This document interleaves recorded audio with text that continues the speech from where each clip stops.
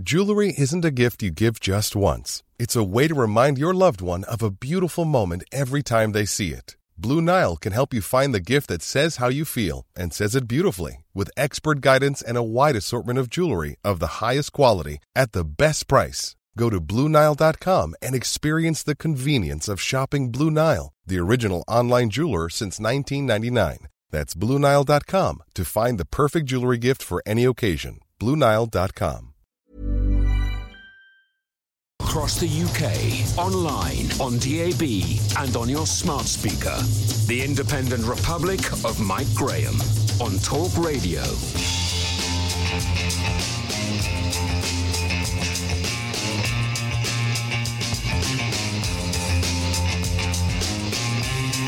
Good morning and welcome to the Independent Republic of Mike Graham right here on Talk Radio. We have reached the end of another tumultuous week in the Independent Republic, ladies and gentlemen, and we have once again learned an awful lot. We've learned that the Russians are constantly trying to bug us and failing. We've learned that the Labour Party in the hands of Keir Starmer is just as barking mad as it ever was under Jeremy Corbyn. We've also learned that Chris Grayling is just as useless as he ever was, and we've also learned that our judiciary is just as out of touch with the mood of the nation as it has ever been. Of course, I'm talking about the Shamima Begum situation. Today, Boris Johnson will address the nation and urge everyone to get back to work. This isn't helped, of course, by his other refrain that we should all wear masks while doing so. He will promise a £3 billion fund for the NHS to cope with the potential second wave of coronavirus in the winter, and he will also explain what his plan is for a rollout and a disappearance of social distancing measures. Also, what we'll be exploring is what is going on with Matt Hancock. He's called today for an urgent review into Public Health England and the way that they have operated throughout the coronavirus pandemic.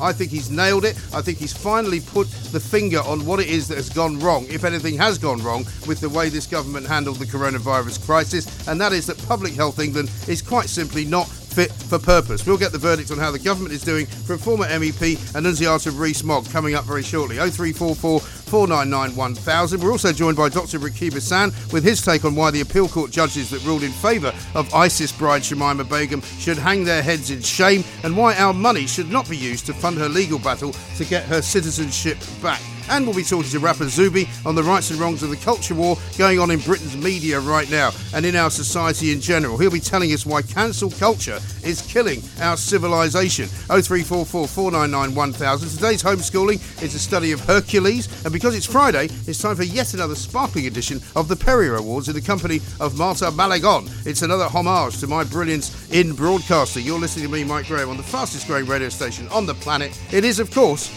Talk Radio. Mid-morning with Mike Graham. Talk Radio. Now, there's been an awful lot going on this week, and there's been an awful lot to digest, an awful lot to take in, an awful lot to kind of translate, if you like, into common words of more than one syllable. The coronavirus lockdown is easing, it would seem. The Prime Minister will get up this morning, and we'll bring it to you live here right on Talk Radio around about 11 o'clock. He's going to tell us it's time to get back to work. This is exactly what I said yesterday. It's time to revive the economy. It's time to stop hiding. It's time to stop furloughing. It's time to stop hanging about at home watching Netflix. It's time to get back to work, back to the pubs, back to the restaurants, back to the shops, and back to where we used to be. Because if we don't do it, we'll never do it. It's as simple as that. Let's talk to Annunziata Rees-Mogg, former MEP, of course, for the Brexit Party, former independent MEP as well.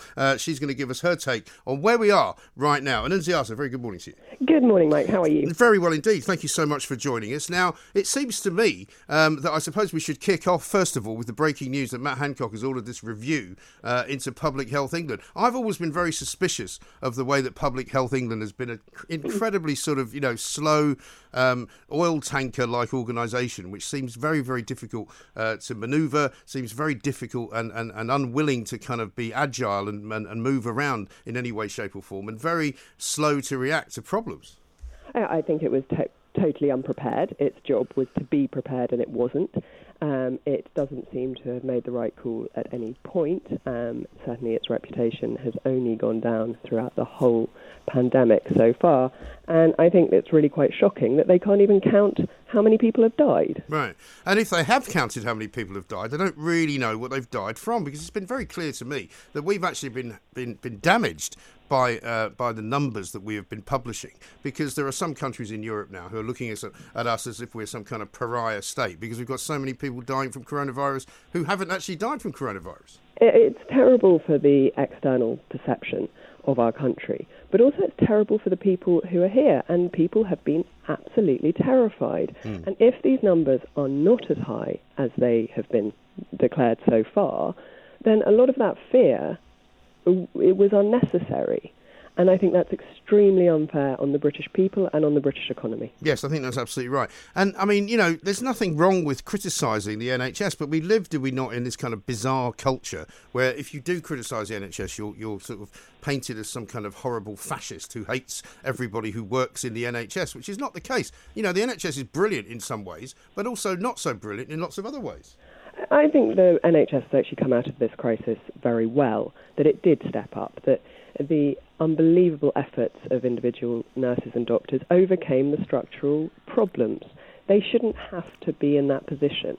The way in which the NHS is run is the problem, not the doctors and nurses on the front line putting their lives at risk. No, sure. Let's talk a little bit about Boris Johnson's speech today. We expect him to kind of rally the troops, as it were, and tell everybody it's time to get back to work. He seems at the moment to be obsessed with saying the same thing 3 times, you know, build, build, build, work, work, work, mask, mask, mask. Is there a problem, do you think, with his communications at the moment? I think there's been too long a quiet patch, and we really need this speech today. And I have great hope that it will clarify things. That I think a lot of us are really baffled by why we've got to wear masks now when we go back to work. You don't in the pub, you do in the shop. None of it seems terribly logical.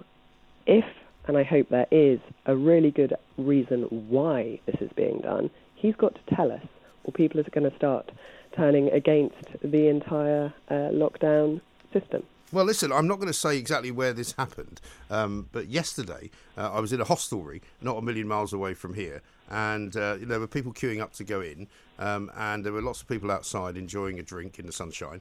And I went up to the woman who was kind of stewarding everybody, and I said, you know, is it one in, one out? Is it one person at a time? I was with a friend of mine. I said, can we both go in? And she said, yeah, you can both go in if you want.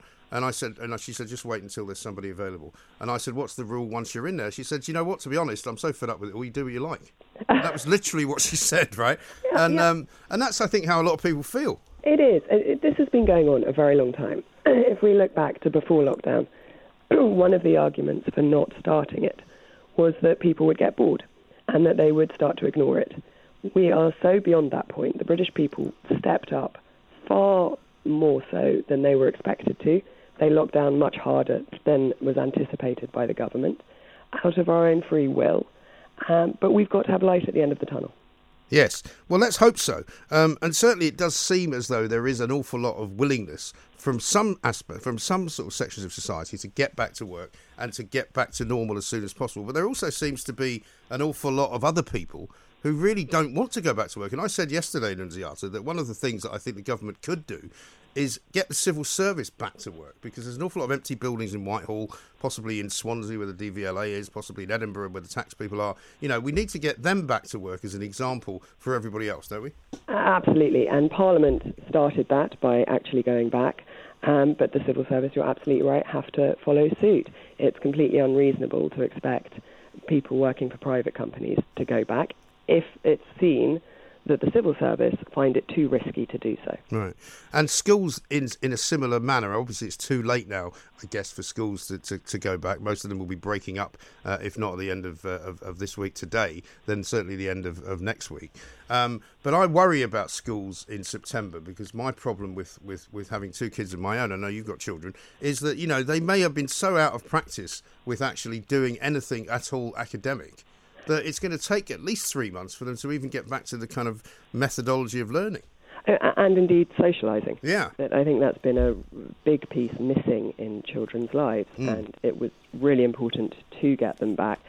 Some schools are, you know, doing 1 day before the end of term. Right. I think that's very sad for the children. 1 day doesn't really teach you anything or help. And also, if you tell kids, look, do some homework if you feel like it, or don't, they're not going to do it. No, and it put the onus on parents, a lot of whom were working from home or trying to, whilst simultaneously teaching their children, and that was very difficult. Some parents went over the top and, their children worked solidly, and other people did nothing. There's become such a disparity that is not the children's fault. Yes, exactly right. And in terms of how the rest of the country is doing, because I always like to rely on people like yourself who live outside of London to tell us what's actually going on, because in London it's easy to get the wrong impression. What's it like where you are up in sort of Lincolnshire? I think virtually everyone up here is getting on with life as much like normal as they can. I happen to notice that one of my local towns, lots and lots of people in masks earlier this week, before they were obviously compulsory, but most of the towns, people are just getting on with their business. Yeah. Do you think it's a mistake to order this mask wearing in shops? I wish I could understand it. I'm very law-abiding, and I have got a mask, and I will wear it, but I can't understand the logic at the moment of why we've got to, and I suspect a lot of people will refuse to, and there are quite a lot of reasons for you not having to wear one that I think people will use. Yes, there are an awful lot of people that are speaking to me just on social media saying, look, we don't see the reason why we should be doing it. If we were supposed to be safeguarding ourselves for the last several weeks, why were we not asked to wear them before? And, why was the government quite so kind of a dilettante-like when they said, well, it's up to you, really? I think that there needs to be a lot more explaining of both the motivations and the practicalities. That I know a lot of people are very muddled now on the rules. And are you allowed in someone's house? Are you allowed to use the loo? All that kind of thing has got very murky. And so people are just trying to be sensible. And actually, I think we should have a lot more of that. Trust the British people to do the right thing. They have time and time again. They will now. And I think that's true. I think we have kind of navigated ourselves to a place which is relatively, I would say, risk-free compared to what we were looking at, say, I don't know, even 2 months ago. Yes, absolutely. The number of cases is so low. And if this Public Health England story is correct, it's probably actually about zero. And the people are dying of other causes, having had corona months ago, which it means that the famous rate will be well below 1, very, very low. The cases are minimal in most of the country. Right. Even in the areas with lockdowns, they're only high in comparison to the lower places. Right. They're still low compared to the peak of the pandemic. Right.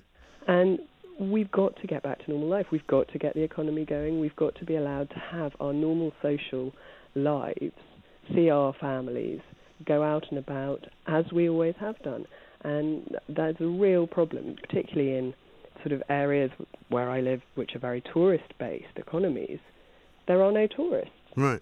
And that, to me, is the real kind of crux of the problem. At the moment, certainly there are people in London, there are restaurateurs, there are theatre owners, bar owners, who are simply not able to open because most of their trade is dependent upon tourists. Absolutely. And I've heard reports from people in London that it's completely and utterly dead. And if you go into Zone 1, there's no one there. And that's a tragedy. Those are people's livelihoods going under. And it's really quite shocking to see, because as much as I'm quite amazed that the government has managed to find all the money that it has so far found in order to keep everybody going, there will come a time, I guess, and the harbingers of doom will say, come September, October time, that's when it starts to get tricky, that's when it starts to get very, very difficult, and that's when more people will be made unemployed, and then we'll really have a problem. Absolutely, and the borrowing has obviously gone through the roof. I'm very encouraged that Rishi Sunak has recognised that tax cuts stimulate the economy. And I think that's a much better way to go than to penalise people with higher tax rates when they're suffering already. Yes.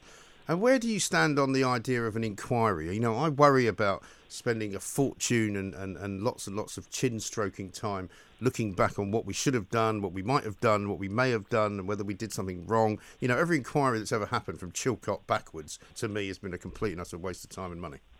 I couldn't agree more. I was trying to think of one that had been timely and successful, and I failed to come up with There one. really isn't one. No, some go on decades. It's absolutely ridiculous. If the point of an inquiry is to make sure the same things don't happen again, then you need to do them quickly, and you need to just look at that. It's not a blame game. Right. It's what can we do better. Yes, exactly. And finally, just on a sort of slightly more cordial note, are you going to be able to take a holiday this year? What's your plans? I mean, I'm pretty much giving up on the idea of going anywhere far away.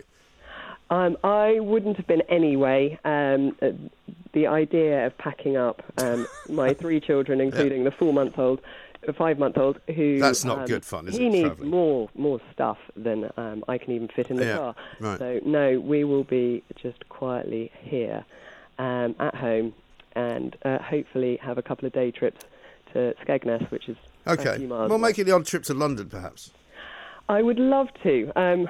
It's seeming a long way. I think this whole lockdown thing has changed my perception. And has it really? Yeah. Do you feel like that would be a step too far in some ways?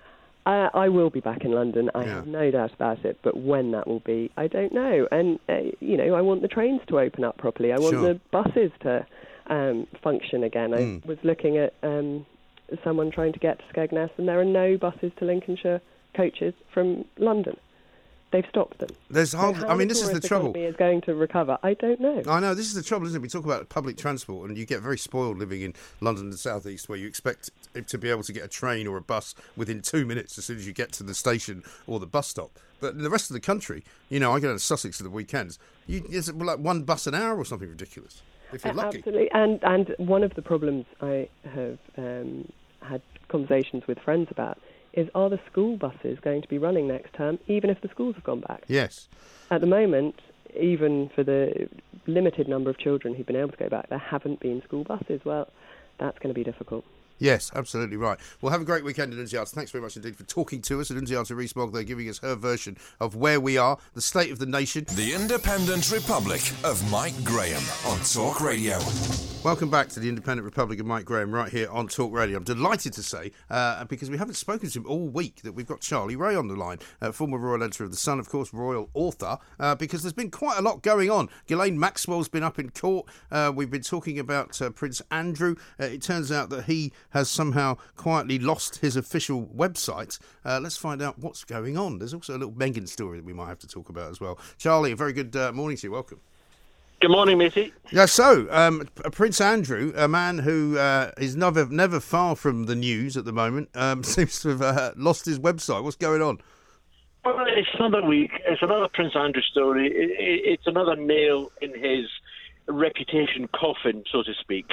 All the royals have their own websites which help promote their official duties and things that they're involved in, and they have now taken down the Duke of York's website, which is a clear indication that this guy is never going to come back to public duties in the near future or in the far future, even if it is shown at the end of the day, as he keeps on saying, that he had no involvement in this trafficking and having sex with young girls. Even if he's cleared of all that, I cannot see him ever coming back and doing anything again. No, I mean, but even worse than that, I suppose, is does he think that by doing this, that it somehow makes everybody forget that he's around?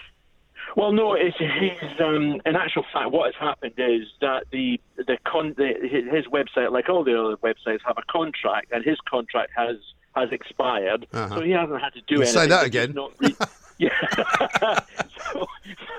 So he doesn't have to do anything, and of course, clearly, it's been decided that there's nothing to put on the website. You can't keep on saying we're going to cooperate with the legal team, but not do anything. Right. Which is the only bit of news. The only thing that people want to hear about Prince Andrew now is that he's sat in a room or in front of a camera on a Zoom conference with the legal people involved in the Ghislaine Maxwell scenario. Right. That's the only thing we all want to hear about, that he's done it. And, nothing else matters. And I think even there might be still some people, and I might even count myself as one, who is not absolutely and utterly convinced that Andrew's done anything terrible, but he just needs to sort it out. He just needs to get on top of it. He needs to take ownership of it. And if whatever he has done, he needs to be able to come out and say it. He does, and he needs to sit down in front of the investigators and explain exactly what his part was in the whole Jeffrey Epstein, what he saw was going on, because clearly, as everybody keeps on saying, they must have seen something going on. So his evidence is going to be very, very important, whatever he says. And of course, let's not forget, Ghislaine Maxwell is facing, 35 years in the pokey at some stage if she is convicted. Right. And, the feeling is that, in return for a lesser sentence, she may start revealing names and what people were involved in. I'm, again, not suggesting that Prince Andrew was involved in anything illegal at all, but clearly, he was the one who says that Ghislaine introduced him to Epstein. So what he has got to say is extremely important to the investigators, and if you don't let me say so, the wider public as well. He is our prince, whether we like him or not, it doesn't matter. He is a prince of the royal family, and the royal family's reputation keeps on getting tarnished by this guy refusing or not sitting down and talking to them. Yes, and there's a fascinating piece in the Mail today, I don't know if you've had a chance to look at it, about Ghislaine Maxwell's kind of corporate history and how she founded all sorts of companies which were then involved in buying properties. It's all linked to this guy that she may or may not have married, who's a sort of a tech CEO over in America. There's all kinds of companies, there's all kinds of houses, there's all kinds of properties, Twitter accounts, links to Prince Andrew, links to other people. I mean, it's a very sort of murky world, isn't it? It is a very murky world, and I thought that with the Ghislaine Maxwell appearance in court this week, there was two vital pieces of information that seemed to come out as a result of that court appearance. One was the fact that she may be secretly married to some multi-billionaire. You won't be surprised she's not married to a plumber somewhere. And secondly, the fact that she actually had the temerity to offer to serve her time in a 5-star luxury hotel wearing a tag, and you just think, are you serious, sweetheart? Are you really serious? That you can make this offer? And I never thought she was going to get bail, and it looks like she's going to spend at least, July next year before the court case comes around. God knows what's going to happen between now and then. And it's, watch the space. Really. Yes, indeed. And something else that's been sentenced to a long period of time away from the people that it loves is, of course, Meghan Markle's dog, Bogart. Who's stuck in Canada. Apparently she's decided not to take one of her dogs, which is called Bogart, back to Los Angeles, because apparently he doesn't like Prince Harry. Apparently no. It's a bit of a shame that Bogart doesn't like Prince Harry. I mean, the good point in all this is the fact that Meghan actually took Harry with her to Los Angeles and not left him in Canada. Yeah, right. Yeah, but so Bogart was the one who never came to Britain. She brought home Guy, right. And they got another dog, and if you remember, it was a sort of Labrador thing. He's a rescue dog, this guy. She's now left him and abandoned him. That's nice, isn't it? Well, Bogart has been abandoned up in Canada. Guy came to London, where she picked up another dog called Oz, and they are now with her in Los Angeles. And Harry, obviously, those two dogs quite like Harry. I just wonder how Bogart expressed his disdain for Harry. Well, I mean, what I find astonishing is that she's now ghosted her own dog, in addition to all the other people she's ghosted. Yeah, I mean, it just doesn't.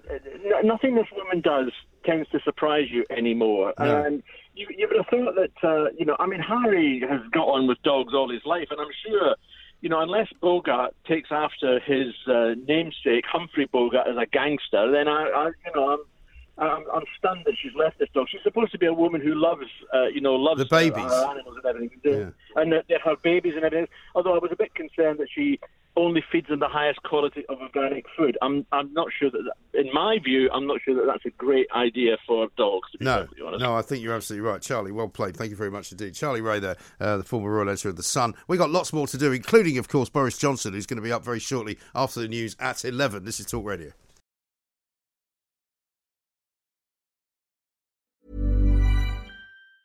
When you're ready to pop the question, the last thing you want to do is second-guess the ring. At BlueNile.com, you can design a one-of-a-kind ring with the ease and convenience of shopping online. Choose your diamond and setting. When you find the one, you'll get it delivered right to your door. Go to BlueNile.com and use promo code LISTEN to get $50 off your purchase of $500 or more. That's code LISTEN at BlueNile.com for $50 off your purchase. BlueNile.com, code LISTEN.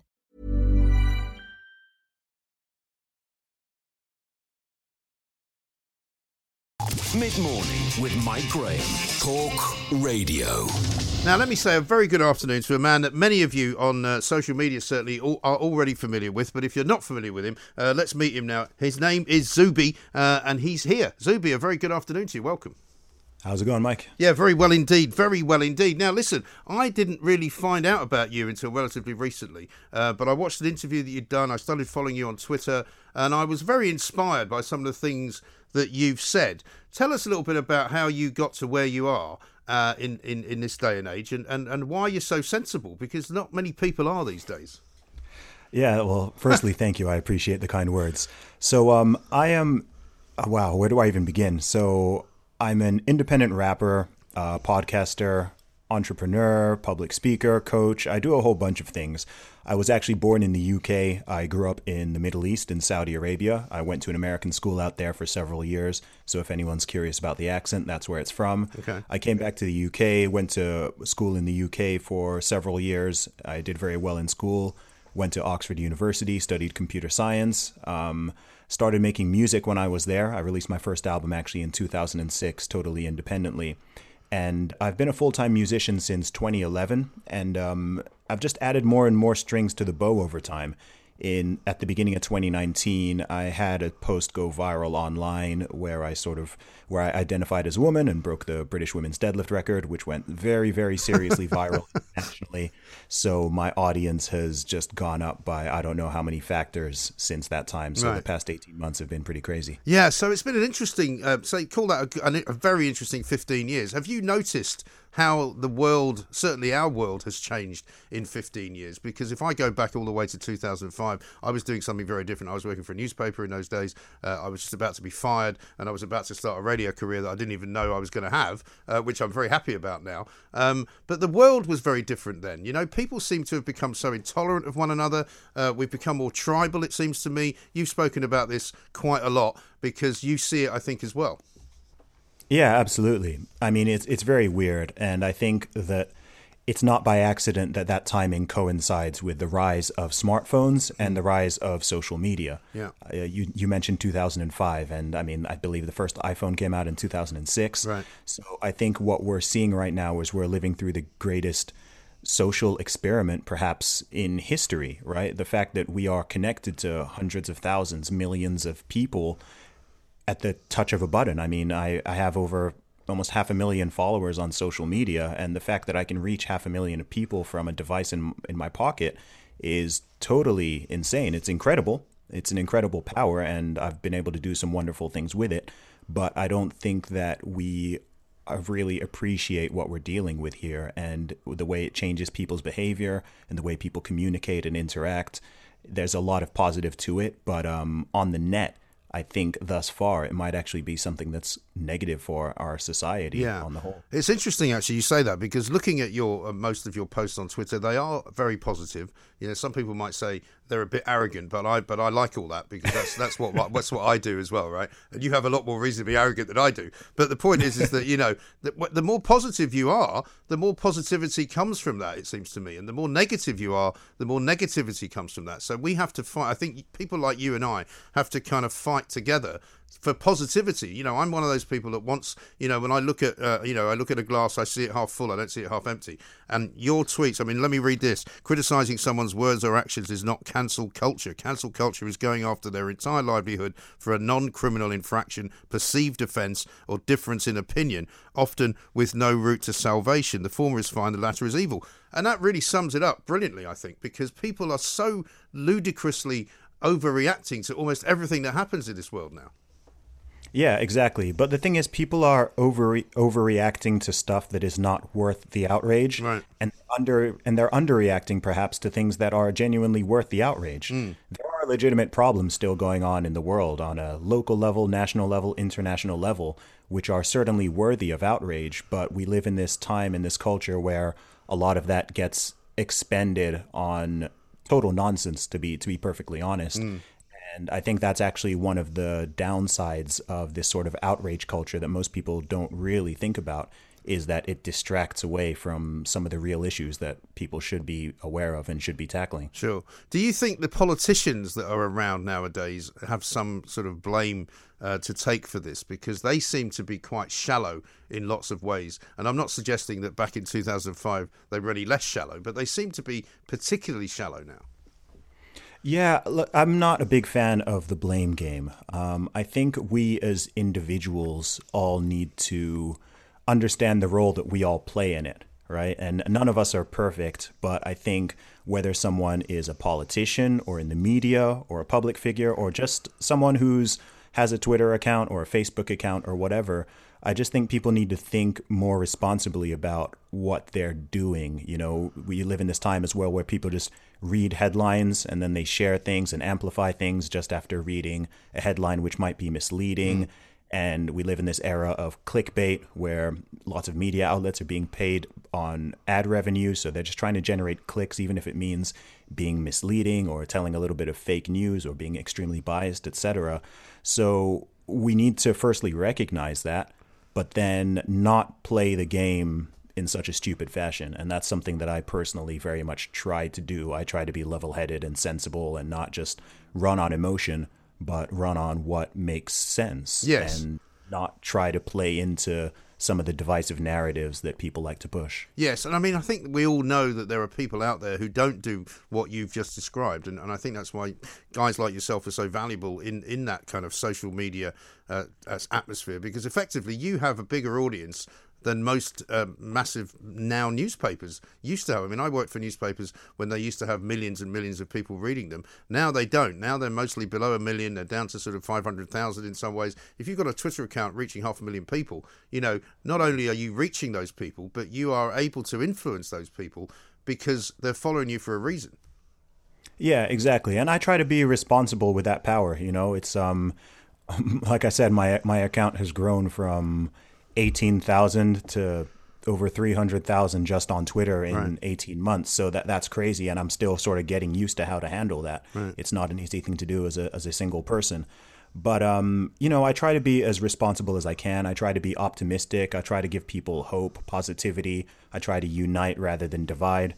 And sure, I'm sure I make my mistakes and I'll make more in the future. But I really do my best, whether it's in my music, my podcast, my social media presence, or just everyday life, to be a positive impact. I think the world needs that. And are you somebody that has a kind of team of people? Because I know a lot of people in your situation would have a team of people around them. I don't get the sense that you do that. You seem like a fairly well-balanced individual. You seem to know what you want, where you want to go, how you want to get there.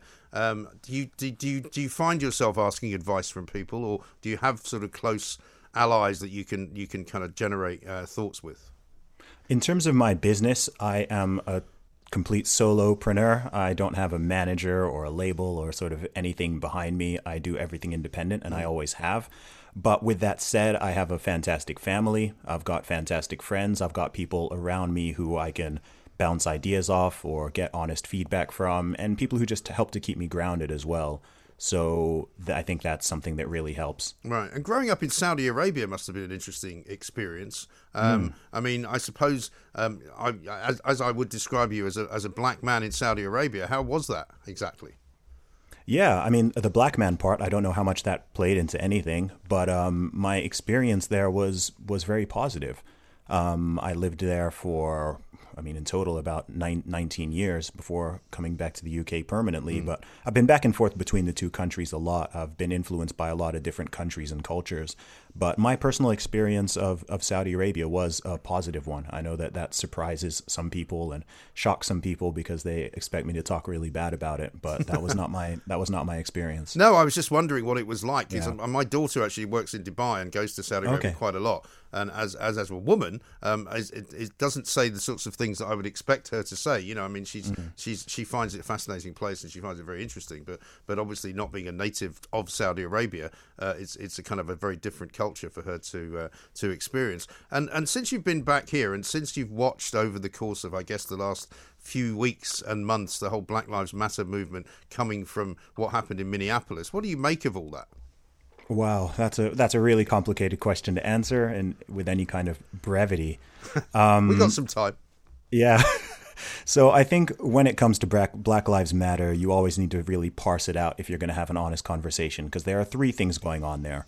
There is the statement, the phrase, the sentence, Black Lives Matter, which 99.9% of people agree with. Everybody who is decent agrees with that statement, and it's not contentious in itself. Then you have the organization, BLM itself, capital B, capital L, capital M, which is an actual organization with a lot of goals that have nothing to do with Black Lives Mattering. I'm personally very critical of the organization. It has a lot of stuff that they're trying to do there, if you look on their website, that I am not on board with at all. These include things like disrupting the nuclear family and defunding the police. They've got some ideas about dismantling capitalism, etc., things that I think are terrible ideas and which would actually harm black people as well as people in general. And then you've also got the movement, which sort of sits somewhere between these two things. So a lot of people who consider themselves part of the Black Lives Matter movement, or people who might be out on the street holding up a sign or using the hashtag, etc., many of them will not even be aware that there is an organization called Black Lives Matter, and they just sort of like the phrase, they agree with the slogan, and they want to go out and fight for good. So I have three different views on all three of those things. The organization itself, I am very critical of. In fact, I'd say that I oppose the organization. The statement, I am 100% on board with. I believe that, of course, every single person, every life matters, including all black lives. I'm a black man from a black family. Of course, I support that. And then the movement, I'm somewhere in the middle on. I support some aspects of it. In some ways, I don't think it goes far enough because it's so focused on the policing issue, and it ignores the other sort of 99.9% of situations where black lives are at risk of danger or are even killed. So I think if you're going to have a movement called that, then it should really be all-encompassing. So that's my critique of it. But with that said, I think it's good to be raising awareness of, general issues around any sort of true injustice. There's always positivity in that. I think some of the methods used could be better, and some of the solutions offered could certainly be better. But, hopefully positive comes of it. I do think that there is a lot of negative coming from it. I don't know how it balances out with the positive, but I guess we'll need to see in the long run. Yes, I think so. And I think your description of it is absolutely right. But equally, I wonder whether parts of it have become something of a fad, and because of the nature of social media, as you've described it, and also the nature of relatively young people, to me, in their 20s, they have a very short attention span. And I think, this year will be remembered for the demonstrations around the world, in America, in the UK, in other parts of the world as well. But I think in many ways, yes, we will probably move to a better place as a result. But a lot of it will just sort of disappear and fade away, and people will lose interest in going on marches, and people will lose interest in raising their fist in the air and making statues and putting them up in Bristol and having them taken down again. You know what I mean? Some of it just feels like a bit of role-playing almost.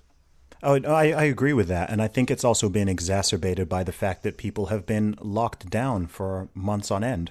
That's clearly a factor. I think, there would have been demonstrations and protests in the light of the George Floyd killing regardless, but would it have extended as far as the UK and Europe?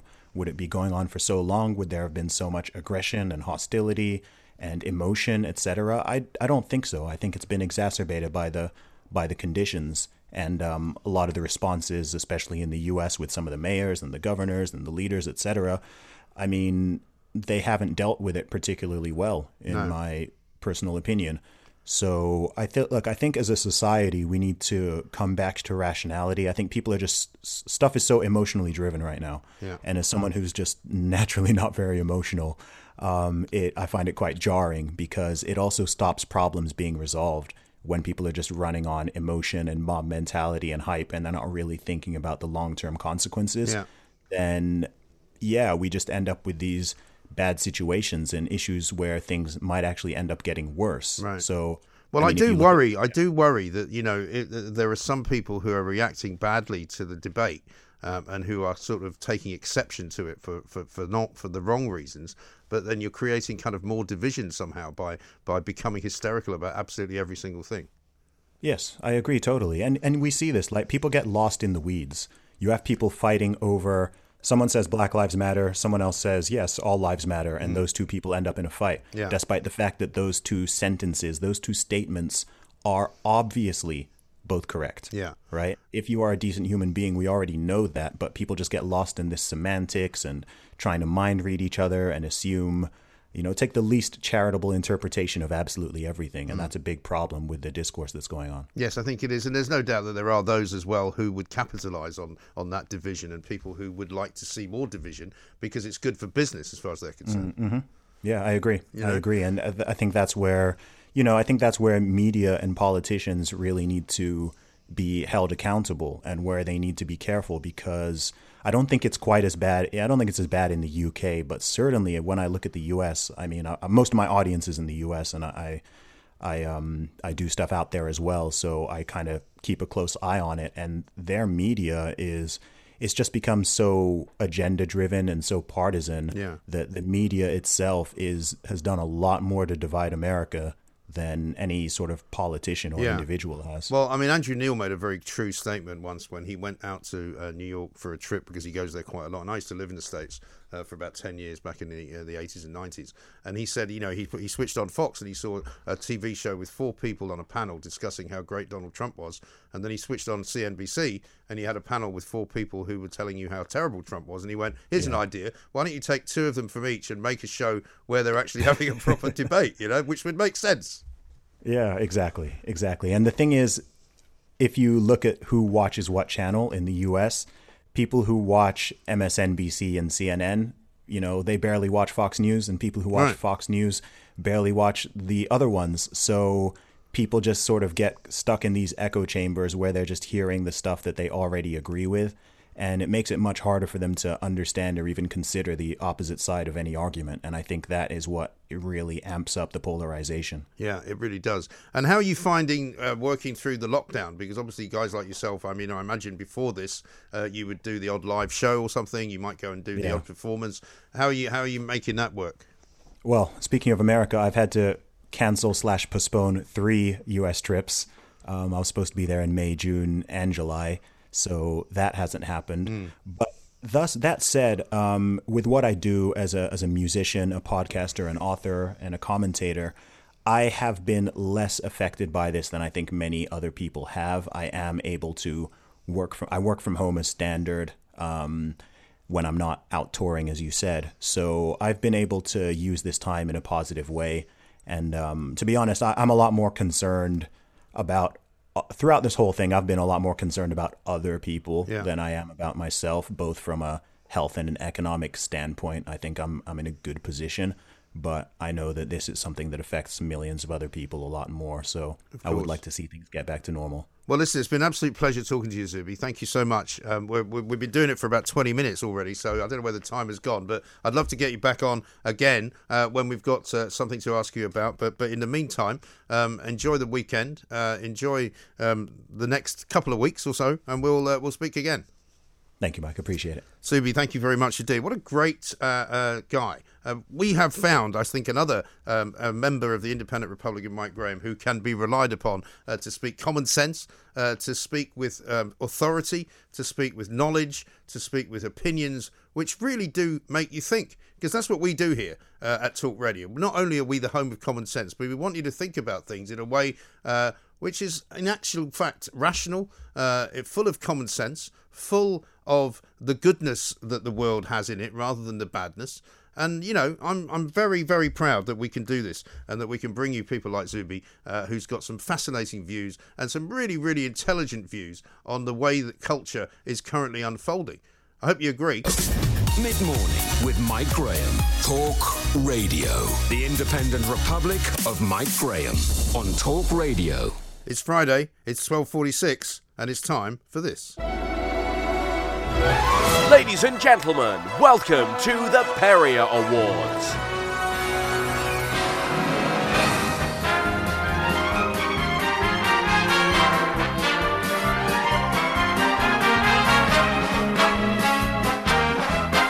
We should actually have a camera pointing that way so we can see what's going on behind the glass, because it looks pretty cool now. There's like 4 people doing that. We've got a following. It's really good. Yeah, I know. It looks great. Yeah, it's like being in a show.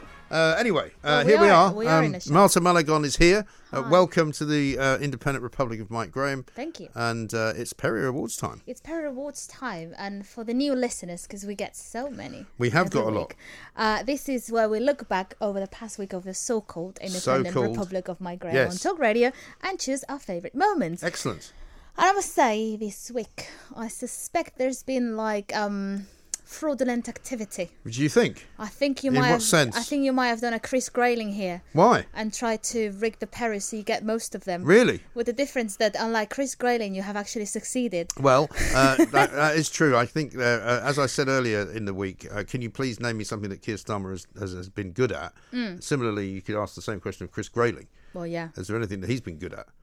Apparently not. The problem is that there will be silence. There would be. And silence on radio is very dangerous. It is. It can be. It can be because very you get dangerous. the emergency broadcast. Yeah, you might get that. Let's hope that doesn't happen. Yeah, let's hope that That never happens normally. That never happens. That's definitely never happened. Where people are listening to the Prime Minister, yeah, and suddenly they're listening to something else. They're getting crisps. Crisps, yeah. That didn't make it into the Perriors. Too late for that. Well, it was a late entry. Apologies to anyone who suffered from that. Yeah, many apologies. It was never our intention Traumatic for you to go through this experience, and our thoughts are with you at this very difficult time. Difficult time. Anyway, as it's tradition, Mike, let's crack on with it. The first Perry goes to you, and it's the confession of the week. I'm not going to put latex gloves on every time I do anything.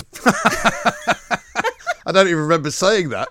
You were talking about that could go horribly wrong, that one. No. Although I'm now the proud owner of both green latex and black latex gloves, which have been handed out in the office here. They have? I prefer the black ones, to be honest. Yeah, they're cooler, aren't they? At the moment, I only use them for, and I think I might have said this, for filling the car with petrol. Nice. Because I'm told that, that's quite a dangerous thing, the old petrol pump. It could have the coronavirus on it. So that's the only thing I really use the gloves for. I've never filled a car with petrol. Have you not? Never. Well, maybe next time we go to the petrol station, you can fill the car with petrol. This will be another That'd be great. exciting day in the life of Marta Malagon and me driving around London. This is what has come to. She did once come in the car wash with me because she thought it would be exciting. Yes, because I hadn't done it since I was a child. I mean, that was also at the time when we didn't have much else to do. No, of course. This was like April Before and we're not allowed to go anywhere. Now they've opened the pubs. We've got plenty to do. Oh, definitely. Yes. So no, you were talking about, going shopping and all that stuff and wearing the gloves. But I just thought, let's take it out of context. That'll be funny. It is funny. You're right. Late entry from today's show. Call it James in Kent wins the most confusing start to a conversation. I think that's pretty much where we are. Let's go to the phones first, though. James is in Kent. Hello, James. James Douglas and Mike, good morning. It's amazing how often that happens, isn't it? I know. You didn't even say hello, James. You just said James. Yes. That is so weird. Isn't it? It's kind of Freudian. Yeah. Do you think? Or fraudulent. Fraudulent, Freudian. You would Pavlovian even. Pavlovian, As in Pavlov's dog. Yeah, no, the pavlova, the dessert. Not the dessert, no, that's Australian. That's Australian. Yeah. Anyway, Mike, thank you. You win another Perrior for providing the very, very harsh comment of the week. Not for Talk Radio, I noticed. Well, we haven't got any engineers. We just have a load of amateurs who sort of knock a few things together from time to time. That's the thing. We can't afford any real engineers.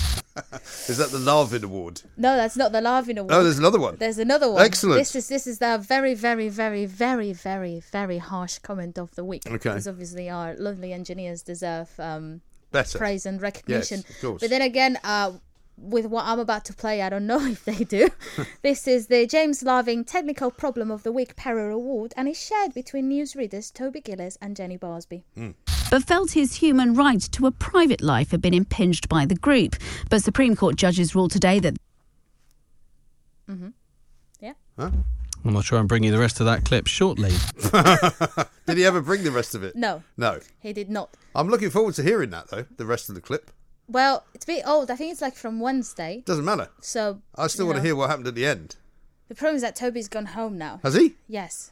Because he's finished his shocking shift at 12:30. That's awful, isn't it? He's gone home. You know what he's done as well for the last bulletin? What? Really, really gave us a heart attack in there. He almost ran out of newsbed. Really? He's done such a long bulletin that we almost ran out of music. We literally had 4 seconds left. Goodness. So I went outside and told him to please never do that again. No, that's not good. We would have words and action would be taken. Yes. Conservative MP Matt Vickers joined us yesterday.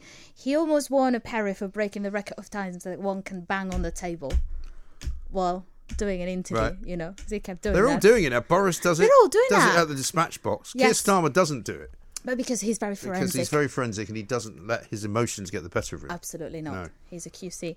But, you know, so I almost gave him a Perrier for that. But then, Yes. window cleaners. Hello. Sorry. Okay. Can we give them a Perrier? We can give For them interrupting a the Perrier Awards. It It's suddenly got very dark in here. I am such a child. I apologise. We can see them out the window, though, on the camera. Oh, yeah, we sort of can. Yeah, there they Yeah, go. there they are. They're coming So down. they're I mean, you just never know what's going to happen. Shall I wave? Yeah, give them a wave. Give them a wave. They're not looking there we at go. me. They're not looking. How very rude. There they go. Anyway, apologies. That's great. This is a Brilliant. live Perrier Award. We're so Fantastic. good at this. Yeah. Anyway, Matt Vickers, going back to him, Yeah. banging on the table, all that stuff. In the end, he wins an award for the surprise drilling of the week. It's insanely dangerous. You've got people for the 20-second high or whatever they get out the damn thing. Actually, there can be... What was that? That was drilling on the wall. Was it? You think his That's what I neighbour, think. maybe? Well, he was in the House of Parliament, so Was you he? know how they're like Maybe they're restoring refurbing everything, it. Yeah, refurbing or it. whatever. Yeah, could be. So maybe it was, the anticipation to knock on the door saying, "Hi, you've got to go to York now." Off you go. Poor old Matt. Poor Matt. Anyway, next time he's on. At least he wasn't on the laughing gas. That's the main thing. Oh gosh, no. No. That's not good. We don't recommend that, but we do recommend is listening to security expert and friend of the show, Will Geddes. Yes. Because this week he wins a Perrier for the jealousy. I can't speak. Jealousy moment of the week. Well, the big challenge here is the problem with what we call verified accounts, of which you have, Mike, I don't have. Yeah, that was unfortunate. I'm sorry surprised he about that. doesn't have one, actually. Well, Because it's really hard to get one. Is it? I've been trying to get one for ages, right? Right. Well, for like the last 6 months or Yes. so. The problem is that Twitter, they're not taking submissions anymore. Oh, is that right? Back in the day, you could submit yourself, Right. and that's why people like Johnny Seaford, He hasn't got one, has he? he's got Has one, he? and he's got and I've got more Blimey. followers than he does. Not that Well, I'm petty most about people have it. got more followers than Johnny Seifert. Well, bless him. Have a great day off, Johnny. by Well the way. done, Johnny. Thank you so much for everything. Thanks for booking people without telling us. Oh. Moving on. Another one Anyway. for you, Mike. Yep. You were talking to Jack Cousins from the AA earlier this Yes. week, and you won a Perrier for the question of the week. What's the most popular car to steal these days? I don't know why you thought that was such a weird question. But it's because you asked it in a way. Yes. As in, so what should I go for? Yes. Should I I see what you decide to mean. break the law? Yes, I suppose I should have really framed it slightly differently. Yes. Like which car gets stolen the most, Yes. perhaps. Yes. Yeah. So All right. here's a lesson in broadcasting. Thank you. for Yes, all of I'll us. take that on. Make a note of that. Thank you very much. That's Thank you. what we're here for. And finally, yet another Perrier Award for you. Good done. For getting the good news and definitely not the scam of the week. Talk Radio. Hey, listen, I've just had some great news. I've had an email from somebody called Sir Desmond Williams. Apparently my $800,000 US dollar COVID-19 financial relief fund is ready for me to pick up. All I've got to do is file my claims reply to this particular email address, and the funds will be released within the next 24 hours. So I could be almost a dollar millionaire. $800,000. Isn't that great? Fantastic. Sir Desmond Williams from USAID. Marvellous. Unfortunately, I haven't had the money yet. No? It hasn't come through. You know what? Sometimes I check my spam folder and I've got so many missed opportunities. Yes. I could be so rich by You now. could, yeah. I could own If a only bank you'd- in Switzerland. If I only wanted you'd to. passed your details on to these people. Yeah. Well, the Williams thing was funny because it was Williams. obviously meant to be Williams, but it was spelled Of course. wrongly. Of course. Williams. Williams. Bless him. It's a bit of a giveaway. Yeah, you know what? I once got one that was, I think, something like Mr. John Smith, Yes. FBI, Right. at gmail.com. That's it. And I was like, yeah, this is very reliable, That isn't sounds it? good. Mr. John Right. Smith, FBI Yeah, well done, John. at gmail.com. Good try. Anyway, so there you go. You got most of them. Well, thank you very much Congratulations. indeed. And, And? that's all for the Perrier Awards. There'll be more next week. The Perrier Awards on Talk Radio. Talk Radio. Across the UK, online, on DAB, and on your smart speaker. The Independent Republic of Mike Graham on Talk Radio. If you enjoyed that, be sure to catch the whole show 10 till 1, Monday to Friday on Talk Radio via DAB, online or via the Talk Radio app. And if you have an opinion on the stories we cover, we'd love to hear from you. Call us on 0344 499 1000 or tweet at Talk Radio during the show to have your say. Mid-morning with Mike Graham. Talk Radio. Even when we're on a budget, we still deserve nice things. Quince is a place to scoop up stunning high-end goods for 50 to 80% less than similar brands. They have buttery soft cashmere sweaters starting at $50, luxurious Italian leather bags, and so much more. Plus, Quince only works with factories that use safe, ethical, and responsible manufacturing. Get the high-end goods you'll love without the high price tag with Quince. Go to quince.com/style for free shipping and 365-day returns.